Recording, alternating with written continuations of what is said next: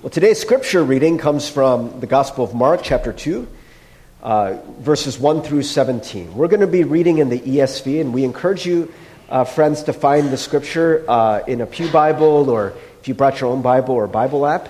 It will be projected behind me, but we are going to reference it frequently. We're going to go through basically verse by verse for the most part. Unlike we have in the past, I'm going to be reading the scripture. You can stay seated and just read along quietly from where you are. So again, it's Mark chapter 2, verses 1 through 17. May the Lord bless the reading of God's word for us. And when he returned to Capernaum after some days, it was reported that he was at home. And many were gathered together so that there was no more room, not even at the door. And he was preaching the word to them. And they came, bringing to him a paralytic, carried by 4 men. And when they could not get near him because of the crowd, they removed the roof above him. And when they had made an opening, they let down the bed on which the paralytic lay. And when Jesus saw their faith, he said to the paralytic, "Son, your sins are forgiven." Now some of the scribes were sitting there, questioning in their hearts, "Why does this man speak like that? He is blaspheming. Who can forgive sins but God alone?"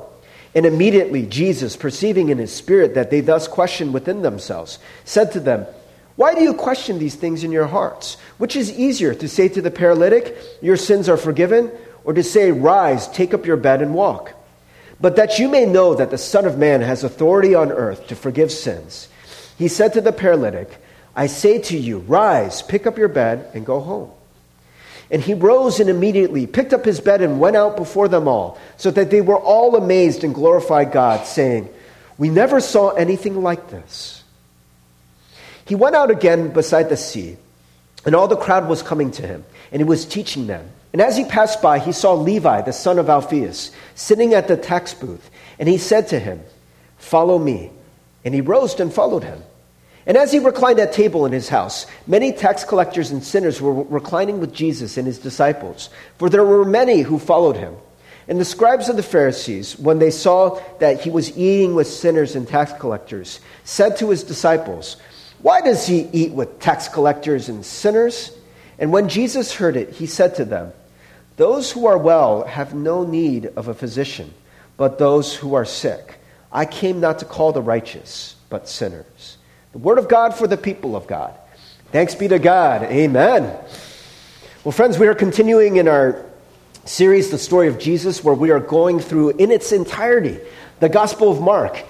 And we are starting Mark chapter 2, but to just kind of get us caught up, if maybe you might have missed part of the sermon series previously on The Story of Jesus. I've been saying this actually past couple weeks, but one of the points that we've been making, and I think that the Gospel of Mark makes, is that Jesus came to overthrow kingdoms. He came as the Messiah, the promised King of Israel. And that we made this point that oftentimes in America, I think that we like to hear the gospel as in Jesus came to make us comfortable. Jesus came to serve our needs and to give us what we want, and that is simply not the case. That for Jesus to come as a king and for Jesus to overthrow a kingdom means that means that we have to abdicate our thrones. There are implications to that. But also one of the great things that we've seen in the past couple of weeks is Jesus and who he is coming to reach. That we've seen people who have been possessed by demons. You know, maybe those are people that have mental illness. We have people who are sick. And so much of the Gospels, we see so many healings. So much of Jesus driving out demons and unclean spirits. And we see this unmistakable part of Jesus' ministry. The heart of his ministry, really, is to come and make all the wrong things right. To come and rule and reign over the things that are broken in this world. And so maybe sin has been reigning. Evil has been reigning. Sickness has been reigning. And so if Jesus is coming as king, those things no longer can reign. Those things must give up their power in the presence of Jesus, right? So he drives them out. And so maybe there are unclean spirits in our lives, spirits of depression or loneliness, spirits of anxiety, spirits of fear. that Jesus is coming to drive those out as well. Jesus is coming to restore all broken things, to heal all the ways that we are sick. And that is wonderful good news, right?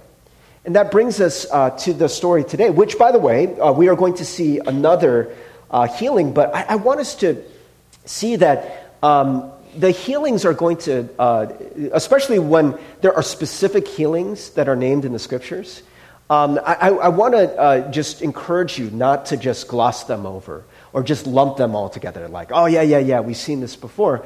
But clearly there are times where it just tells us Jesus healed a bunch of people, right? Like, that's it. Like, oh, okay, cool. He healed a bunch of people. But there are other times where they tell us specifically who he healed, what happened there. And I think that in those cases, we need to slow down and see what are the differences. Why are these things brought out? And today's message is called With. And so what we are going to see is Jesus has come to be with us. And that word with, it's a little word, a little funny little, four-letter word, but it's a wonderful word. It can mean different things, though. I mean, that's the way the English language is so often, right? And I think the two most common usages, I want to sort of draw out with T-shirts, right? So one sense of the word with means that you are on someone's side. It's kind of a metaphorical with, right? Like maybe you've seen these T-shirts or you saw like the campaign posters, I'm with her, right? This was referring to people who supported Hillary Clinton. Right? What does it mean if somebody had a T-shirt that says, I'm with her? It doesn't mean that Hillary Rodham Clinton was literally with them, right? They weren't hanging out, right?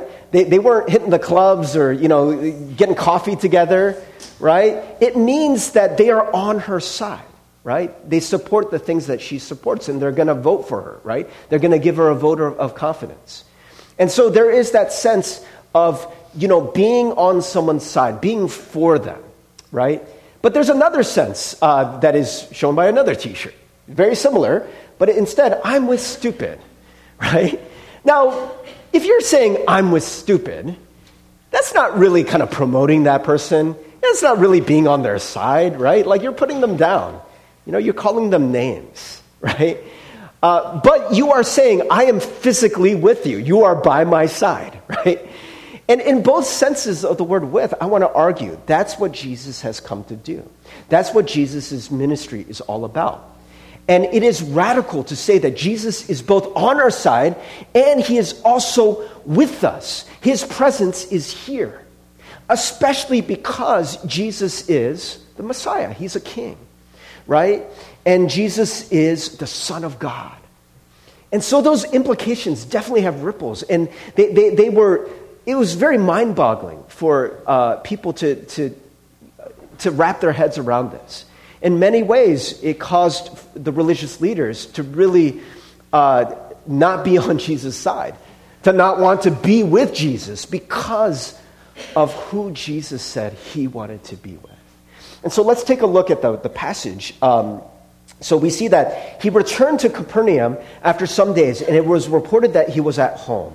So it seems that Jesus, in his ministry, as he went to different towns, that he had a home here in Capernaum. So he's at his home, and this is important because you'll see in a moment, many were gathered together, and there was no more room, not even at the door. And so Jesus had been healing, and he had been preaching, and his fame, his reputation had been spreading. And so there's a bunch of people who are gathered there at his house. So many people that there's no room. You can't get inside. You couldn't even fit through the door. And he was preaching the word to them, and they came, bringing to him a paralytic carried by 4 men. So there seems to be a group of people who are trying to bring a paralytic in, right? And that they can't get in. So when they could not get near him because of the crowd, they removed the roof above him. And when they had made an opening, they let down the bed on which the paralytic lay. Now, this is why I pointed out the fact that this is Jesus' home, right? So let's get this straight. The people, in order to get the paralytic to Jesus, they committed vandalism to Jesus' home, right? They removed the roof. Yeah, usually when you see this, when you see pictures of this, It's kind of like a thatch roof type thing, and it seems like they just take off a portion of it. I don't know. Did they just somehow find a way to just remove the whole thing? Like was this clean? Or did they do damage, serious damage, to Jesus' house? Because I don't know about you, but one of the most important things about a house is a roof, right? That's why you have a house, and you don't just sleep in a field, right? The roof is very important, and they seem to have removed it. And so, it's a kind of funny story, but it's a story that I have had more resonance with when I was doing medical missions. So in 2005, our church sent a team to Uganda, and we did some medical missions there. We were supposed to have this whole team of doctors, but only 3 could come.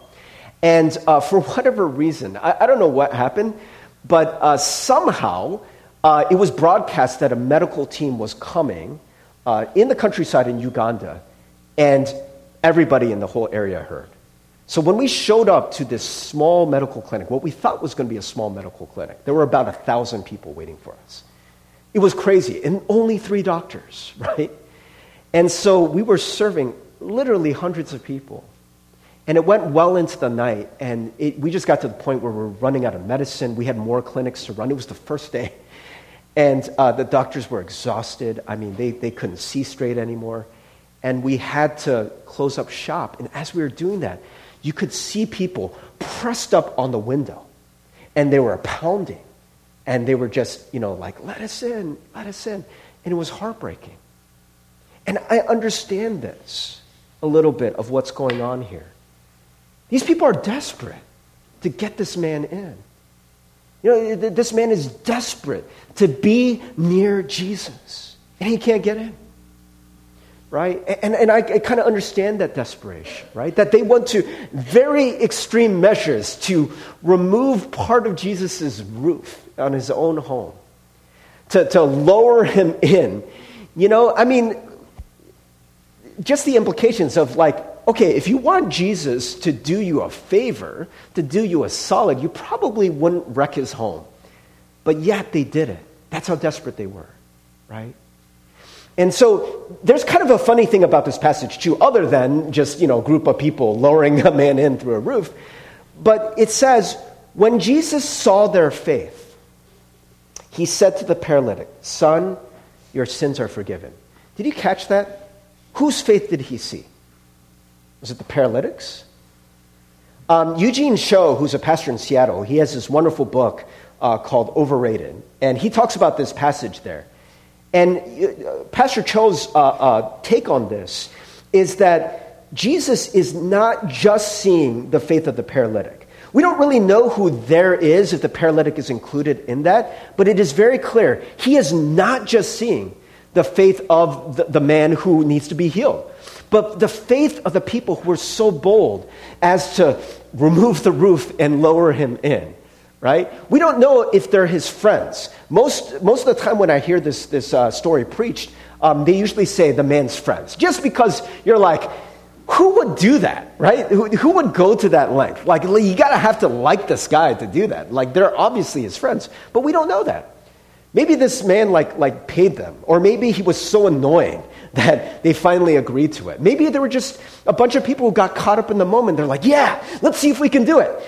But regardless, it does seem that in many ways, faith for Jesus and for these people was not the individualistic thing that it is for us. It was a communal thing. And that even the faith of other people in our community can be healing to us. And so I think that is a longer message, but I think that is a very interesting point. And maybe it's just something to chew on. Maybe the ways that we can intervene on other people's behalf, where we can be with other people, that could be a source of healing for them, even though the healing is ultimately coming from God, right? But here we see, again, another funny thing is, now remember, this man is paralyzed, right? He can't walk. And they go to this extreme lengths to lower this man in. And what does Jesus do? What have we seen Jesus do up until this point for the most part? When he sees a sick person, what does he do? He heals them physically, right? But Jesus does not do that. right? Can you just imagine? You're the paralytic, right? And maybe you had to convince these guys. They're like, oh, no, man.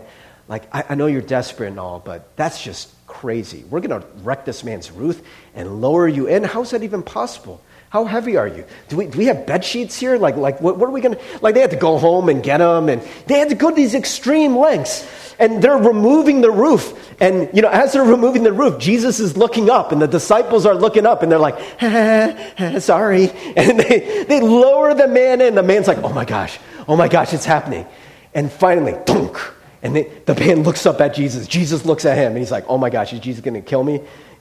Jesus going to be mad? And Jesus looks at him, he's like, son. And he's like, he's going to heal me? Your sins are forgiven. Is that what he wanted? Is that what he was looking for? Why doesn't Jesus just outright just heal the dude? Now, friends, it's interesting. I don't know the exact answer to this. But what I do know is that this man was desperate to be with Jesus, to be near him, right? That's what this whole story is about, is this man trying to get near Jesus. It doesn't tell us. It's just implied, right? Because the man was paralyzed. So we think that maybe he wanted to get healed, right? That's a fair assumption. But we don't know that. All we know is that he desperately wanted to be with Jesus. And Jesus says, your sins are forgiven.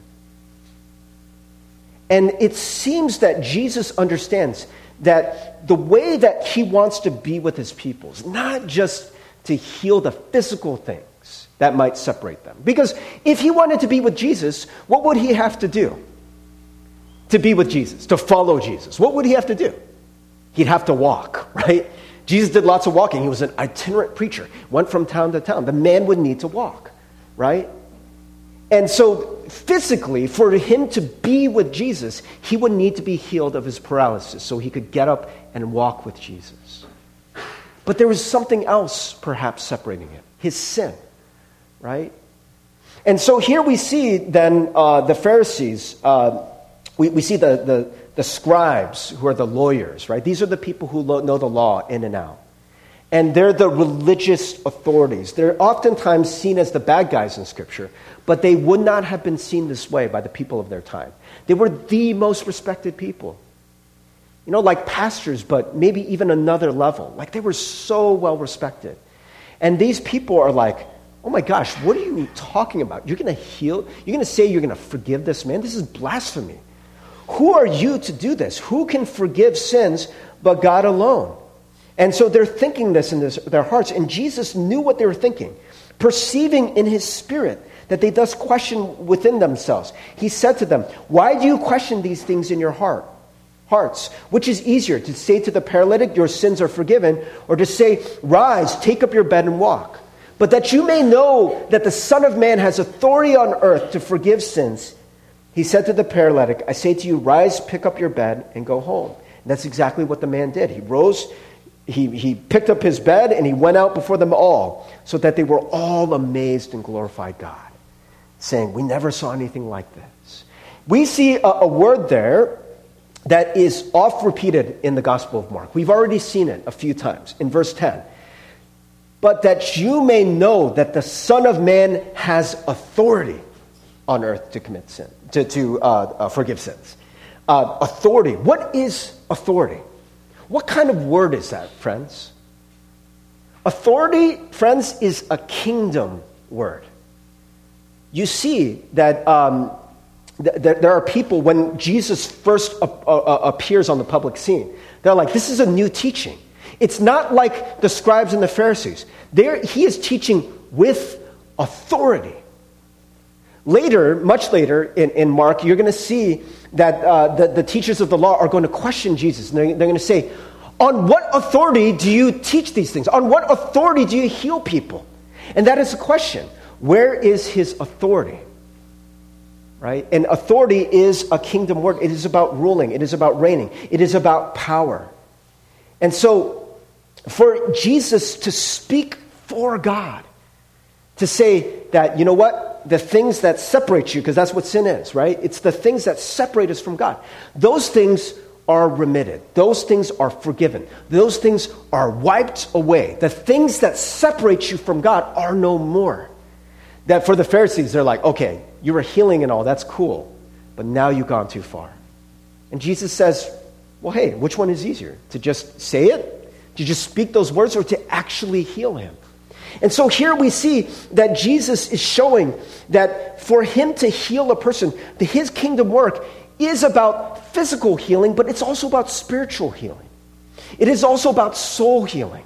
It is about closing that rift that exists between us and God. That he knew that this paralytic didn't just need a physical healing. He needed more, right? And friends, we could go on that, but I want to move on to the next story because it's related. Remember, this happens right afterwards. So Jesus went out again beside the sea, and all the crowd was coming to him, and he was teaching them. And as he passed by, he saw Levi, the son of Alphaeus, sitting at the tax booth. And he said to him, "Follow me." And he rose and followed him. And as he reclined at table in his house, many tax collectors and sinners were reclining with Jesus and his disciples, for there were many who followed him. And the scribes of the Pharisees, when they saw that he was eating with sinners and tax collectors, said to his disciples, "Why does he eat with tax collectors and sinners?" Now, friends, again, we tend to cast the Pharisees as the bad guys here. But a few things that I think we need to understand for context is, who was Jesus eating with? So we have tax collectors who were seen as, they were probably amongst the most despicable people. They were seen as traitors to the Jewish people. They were seen as cheats because oftentimes they wouldn't just take the money and give it to the Romans, but they would keep some for themselves. So a tax collector was not a really dignified person. They were usually very rich because they stole so much money, but they were very much looked down upon. And then we see sinners. It doesn't tell us who sinner is, but fill in the blank. Look at the Pharisees and just the disdain they have. Oh, what is Jesus doing? He's eating with these tax collectors and sinners. What I know about Jesus is that some of the people he hung out with were prostitutes. What is a prostitute? Somebody who has sex for money. A streetwalker, a hooker. Maybe there's some hookers there. Maybe there's some, the equivalent of drug addicts. There were lepers there. There were whoever it is in our society that we would not want at our table. That's exactly who Jesus was at table with. He went to eat with them. Now, friends, what is the mental picture that comes up when you think about Jesus eating with someone? Maybe you think of like a fine dining experience. They go to a restaurant and, there's like music playing. They have silverware, they're eating their steak. Jesus, thank you for eating with us today. This steak is very good. How was your meal? Oh, it is fine. Thank you, Levi, son of Alphaeus. That's not what's going on, friends. He is eating in Levi's house. And I want to show you what it would have looked like. Remember, it says he was reclining at table. They're not sitting at a high table with chairs. They're leaning close to each other. Do you guys remember the story of the Last Supper as recorded in John? That it tells us that Jesus was actually leaning upon the breast of someone, or someone was leaning upon his breast. That oftentimes when you would eat with people, if you're at a table, especially we're told that there was like a bunch of people there. There's a bunch of sinners and tax collectors, right? So likely it would have been even more intimate than this. There might have been some people, there might have been like a tax collector or a prostitute right up on Jesus, touching him. And Jesus would have been touching them. Can you start to see why this was so scandalous for the Pharisees? They're like, oh, Jesus, how can you eat with them? And knowing that it was such an intimate thing, friends, that to eat with someone in that society, it's similar to what eating with someone in our society is. But we can treat that as such a casual thing sometimes. But it was a very intimate thing that would have been undeniable for the Pharisees. They had no other way to interpret this than Jesus is extending fellowship and friendship to tax collectors, prostitutes, drug addicts, to the dregs of society, to people who are unclean, people who have broken the law, people who are cursed by God. And he is right up there with them. He is literally with them in every sense of that word, with. Right? He is extending friendship. He is laughing and eating. And you guys remember when at the Last Supper, when it says, the disciples are asking Jesus, who's going to betray you? And he says, he who dips the bread in the dish with me. Right? And I've seen movies where this is portrayed. And it's very dramatic that Judas isn't paying attention, and Judas he just casually dips his bread in, and Jesus looks at Judas at the same time. And people are like, oh, right? That's not what was going on, because they were shocked when Judas betrayed them.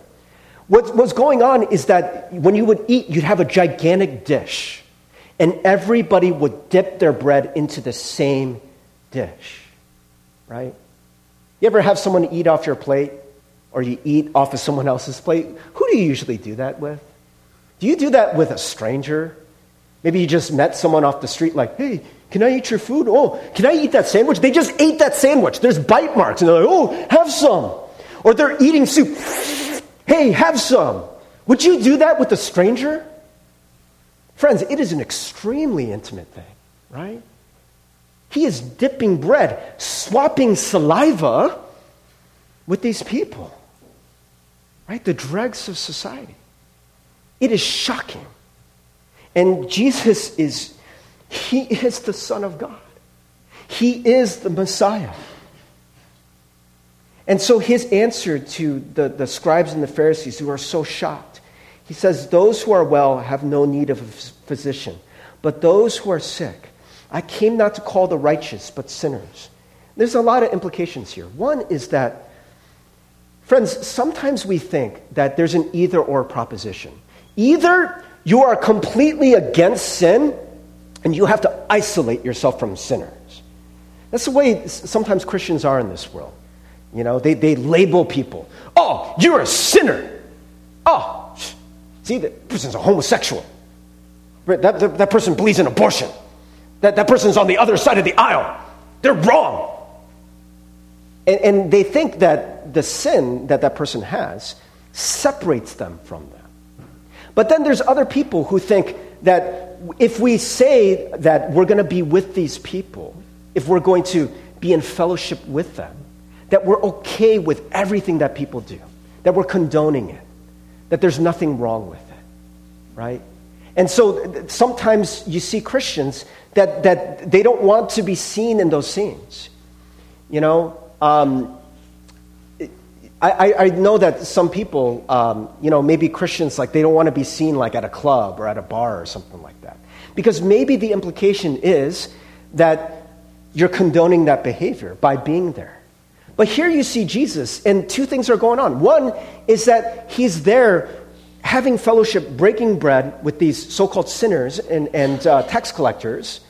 But then in the same breath, he's saying, those who are well have no need of a physician, but those who are sick.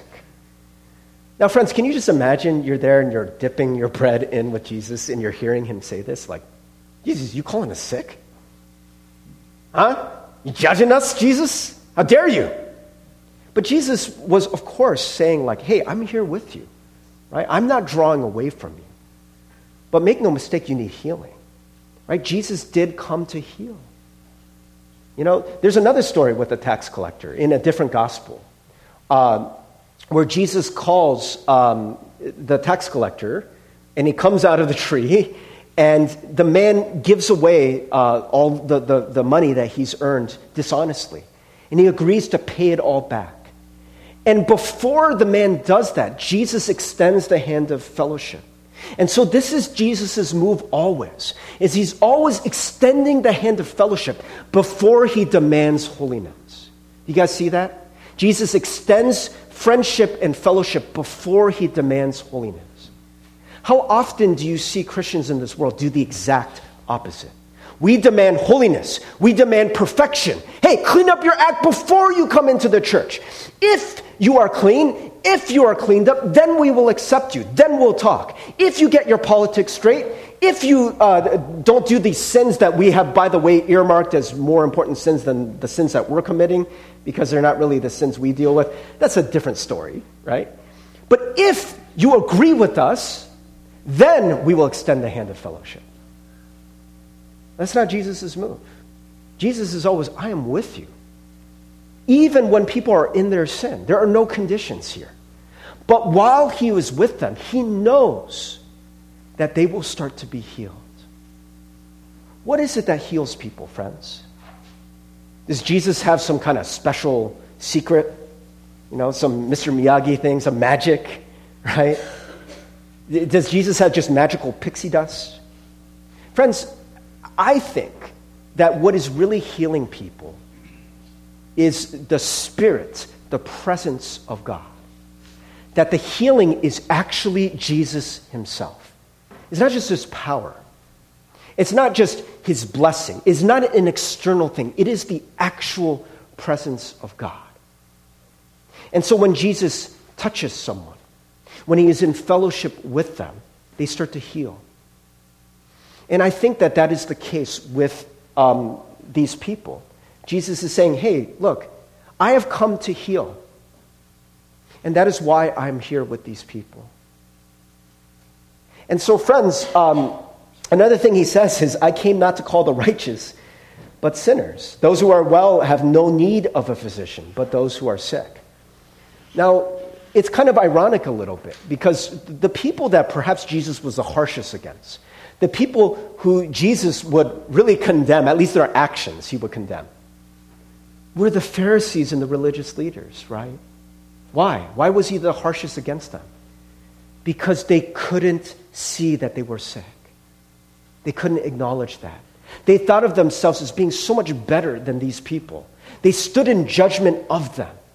And so Jesus is saying, in a way, if you think you are well, you have no room for me.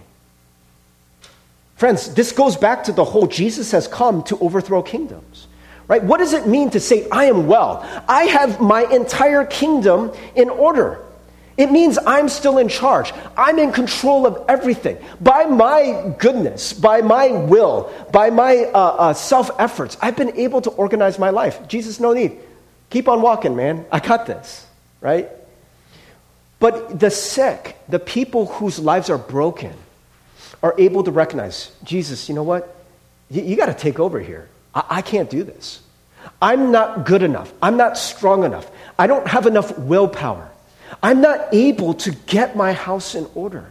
I'm going to need you to come and rule and reign and make these things right in a way that I cannot. So friends, what about for us? Who are we in this story? Are we the Pharisees who maybe think that we have our lives in order? Or maybe at times we're the tax collectors. We're the prostitutes. We're the people who've kind of broken our lives. And friends, I got to tell you that more often than not, I find myself, well, to be honest, playing both sides of the aisle. At times I'm the Pharisee, and usually it's on Sundays when I'm the Pharisee, coming to church, my life all cleaned up. Like, oh, hey, guys, I'm Pastor Steve. I got my life in order. I don't say that outright. But there isn't always that sense of brokenness. Now, friends, I hope you know that I am somebody who tries to be very transparent about my life. Because I've wrecked my life. And I am not able to get my life in order by myself. It's a very frustrating thing. It's very, very frustrating. And I find that for me, one of the most difficult things is when I make a mistake, when I do something that is contrary to the story I want to believe about myself. It's very dissonant. Do you know what that word dissonance means? It is the difference between the way you see yourself and the way that maybe sometimes you actually are. Right? It creates a lot of psychological chaos. Right? So for instance, let's say you think about yourself as being a good person. Like, I'm a good and honest person. but you cheat on your taxes or something like that. You just make this little fudge. You think it's not that big a deal. Maybe there's a test and you just kind of peek over at one of the answers. You really want to get a good grade. You don't feel prepared and you just happen to drop your pencil. And you just happen to see the smartest kid in your class. You see the answer for number 11, which you couldn't figure out, was C. What do you do? So you put down C. You're like, I didn't mean to do it, right? What do you do with that? I'm an honest person. I'm not somebody who would cheat. I'm not somebody who would do that, but you just cheated. What do you do with that, friends? What do you do with that dissonance? And for many of us, we have to find ways to, it's very disturbing that we have to find ways to dispel that discomfort. For the Pharisees, the way they do that is by being very judgmental of other people, right? They start blaming and putting down other people because psychologically what they can do is say, well, I may have cheated on my taxes, but I'm not as bad as a tax collector. I didn't sell out my people. I'm not there selling my body on the street. I'm not as bad as them. So therefore, I can still see myself as a good person. Do you see how this works, friends? Right? But what if you're just faced with the reality, I'm not as good as I think I am? What do you do with that? What does that do to us? Or what if, friends, because this is really what's at stake, what if your belonging is at stake when you make a mistake like that? I don't know. Maybe people at your church find out that you cheated on your taxes. And they start to treat you differently. They're like, hey, can't come to Bible study anymore. You can't come to small group. You cheat on your taxes? You could go to jail for that. We can't have you around. It's bad energy, right? What happens when you make a mistake and in your heart and your soul you think, you know what, people aren't going to love me anymore. People aren't going to accept me. If that has ever happened to you, I think you know how a tax collector feels. I think you know how the sinners feel. These are the people who are exposed and vulnerable. Pharisees, man, they hide it well. They got the robes on. They got the impressive beards, right? They've got the Torah written on their tassels, right? They've got the little things with the scripture on it, folded up on their clothes, exactly the way the law says they're supposed to. They hide it so well. They look so good. They quote scripture. They just have their lives in order. But Jesus sees right through them. He says, hey man, maybe part of the reason why you're so hard on these people is because you know secretly you're not well either. That in your psyche, you feel like you need to put down these people in order for you to feel like you're still a righteous person. But I've come for those who are sick. And I've come to heal them. And I've come to be with them.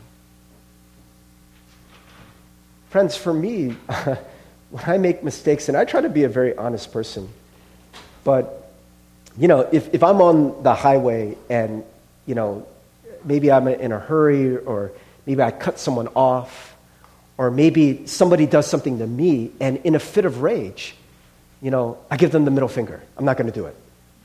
You can imagine what that looks like. Maybe I cuss. I use a 4-letter word. Very dissonant, isn't it? As a pastor. It's very dissonant. And for me, I'm like, gosh, what did I do? What kind of person is Pastor Steve? That's part of my identity as a pastor. What if I make a mistake? What if I mess up? What do I do with all of that? And friends, what we are pointing at is something, it's a very common, it is one of the most primitive human experiences, something that we all experience. It's called shame. You know what shame is? Shame is the fear that something about you is wrong. It's so wrong that it's going to cause people not to want to be with you. Right? Some people might have heard me say this before, but they've done all this research, and people talk about this experience as being so painful for people, something that people want to hide and not talk about, because the stakes are so high. The most important thing for us when you're a kid, when you're a baby, it's not food, water, and shelter. Because when you're a baby, you can't get that. I've never seen a newborn go out and get their own bottle. I've never seen a newborn change their own diaper. I've never seen a newborn buy a house. You never see that, right? Who does all that for them? Their caregiver, the mother, the father, right? So what does a baby do? The only thing a baby do is look cute and cry. That's all they do, right? They look cute and cry. And what does that do? That causes somebody to come to them. Oh, you need something? What do you need? You're hungry? Okay, I'll feed you. And they're like, sweet, right? What a newborn baby needs, what all of us need, is love, connection, belonging. And here we have people in this story who don't have that. I mean, you got to think that the tax collectors, they have their own tax collector club, right? They're not accepted by mainstream society, but they know it. They walk down the street and they see people staring at them. They see people cursing under their breath. Oh, you miserable tax collector. How dare you? You're a disgrace. You think the prostitutes show up at church? You think they show up to small group? Do you think they show up with everyone else and try to wear their Sunday best? You don't think they see the women in the corner of the synagogues whispering about them? Shh, I know where she was on Friday night. I know what she was doing. Right? And for a lot of us, what do we do then in that case? Do you think they keep showing up for that kind of disgrace, for that kind of shame? No, they hide. The paralytic, the tax collectors, the prostitutes, maybe they have given up in thinking that someone like Jesus who comes and there's this hope, maybe he is the Messiah. And he has come not to just save individual people, to make a kingdom, right? A new home for people, a new sense of belonging. Who's going to be in that kingdom? And I just imagine those tax collectors and those prostitutes are thinking, well, that's not me. I mean, clearly, I'm not going to be in there. And you see Jesus go up to the tax collector and say, follow me. Hey, you know what? As a matter of fact, call your friends. Let's have dinner tonight. For real, Jesus? Yeah, bring them all. Bring them all.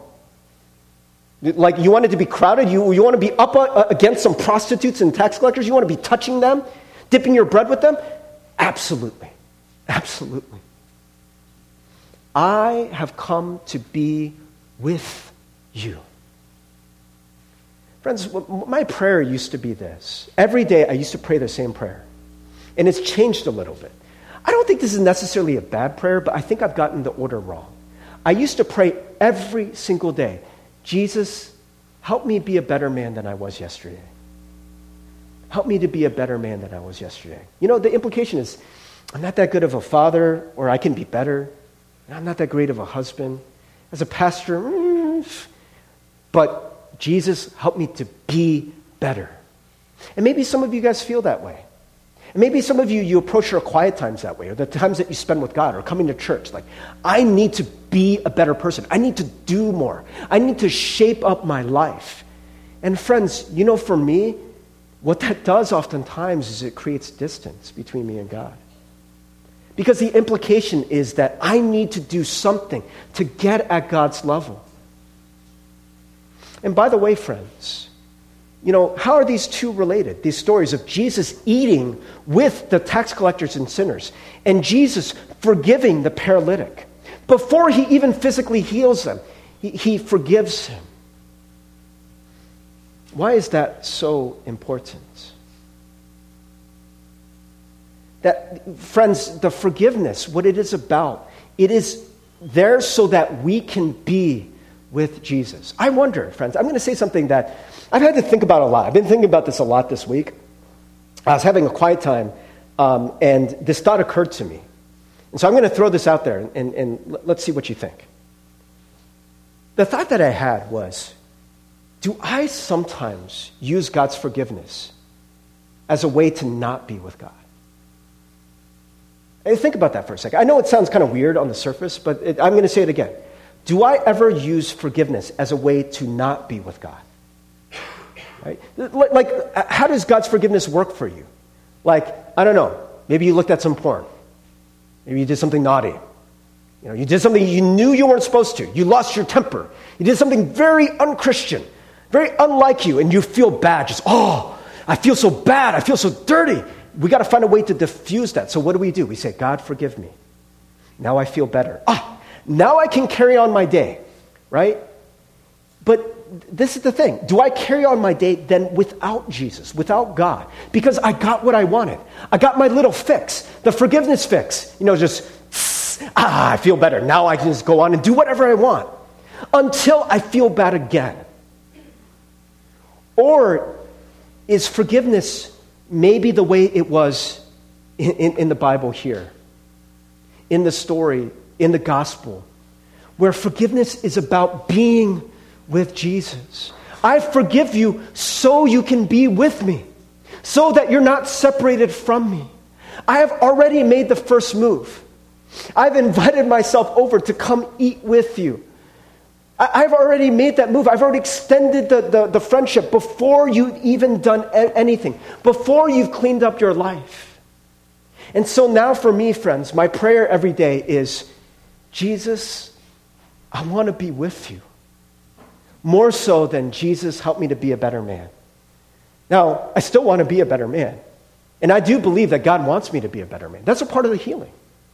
But when is that going to come? Does that come first? Jesus, I want to be a better man, and then I can be with you? Or Jesus, I want to be with you. And through being with you, by sharing your life, then I start to become a better person. Friends, I know I talk a lot about spending time with God. And for a lot of us, this can be very anxiety-producing. A lot of people, they feel really bad. They feel like they don't measure up. Maybe you ask somebody in a small group, hey, did you have a quiet time? And people just hang their heads in shame. I didn't have my quiet time this week. I was bad. That's kind of the implication for a lot of us. But friends, when did it become that? Instead of a joyful thing, you know what? God wants to be with you. He wants to be with you. Whether you're having a great week or not. Whether you have your life exactly the way it's supposed to be or not. If you're a nervous wreck, if you're full of stress, if you're depressed, if you're an addict, if you are out partying and getting drunk out of your mind on a Friday night, if you are struggling with sin and anger, if you're the most unforgiving person on earth, no matter who you are, Jesus is saying undeniably, I want to be with you. And Jesus, he goes the extra mile. Talk about going the extra mile. He dies for the sinners, for the mockers. Remember Jesus' dying words. There are people still making fun of Jesus. He saved all these other people. He can't save himself. They're thinking, we're so righteous. We're so clean. We have our lives together. Look at Jesus. He's the one who's dying a sinner's death. He's the one dying as a dirty criminal. And Jesus is looking at them, and he's still loving them. And he's still trying to reconcile them. Father, forgive them, for they do not know what they do. Did the Pharisees clean up their lives? Were they repentant? No. But Jesus still forgives them. Friends, I wonder how often in our lives that we really think about this spiritual life, the spiritual life as Jesus being with you always. That's where the healing's going to come from. And yes, I think there are ways where, I think I've even preached this message before, and unintentionally, I think it maybe served the wrong purpose. I think I've said, can you imagine that you're committing the worst sin, like the really kind of dirty, horrible sin that you just don't want anyone to know about, right? It's your worst nightmare that somebody walks in while you're doing this. Can you imagine you're doing that and then Jesus walks in the door, right? And I think for some people, this creates a lot of shame. They're like, oh my gosh, Jesus is always here. Jesus is always judging me, right? But friends, what would it mean if you knew Jesus was with you? He's on your side. Even when you are at your most shameful. Friends, that's what I want in life more and more. Because I think that life gets better. I think we heal. I think a lot of things start to make sense. I think that we're not going to have the room and capacity to have as much fear, to have as much stress, to have as much anxiety if we simply know that God is here. This is why I keep telling folks, I encourage you to spend some time in quiet and silence. Doing what?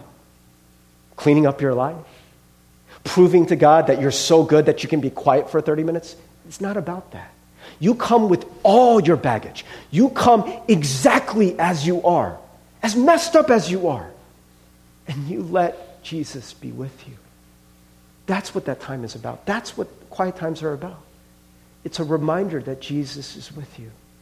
Because as I'm rushing around, as I'm keeping myself busy, as I'm running, because maybe I'm running from myself, maybe I'm running from my shame, maybe I'm running from that dissonance of knowing that I'm not always that person that I think I am. I'm running from that because it's really disturbing. And so the moment that I sit down and I really just be still, maybe that's going to come out of me. I'm going to know I'm not as good as I think I am.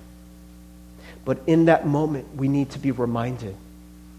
And I encourage you, if you can't do this on your own, just keep repeating, Jesus died for me. Jesus loves me. Listen to a gospel song. Listen to Scandal of Grace. Put that on repeat. I'm lost without you, but it is a scandal of grace that you died for my sake so that I can be like you and with you. Just listen to that over and over. If that's what it takes, just for us to be reminded, this God is with us. He's on your side, and He's here with you, and He always wants to be with you. Amen? Amen.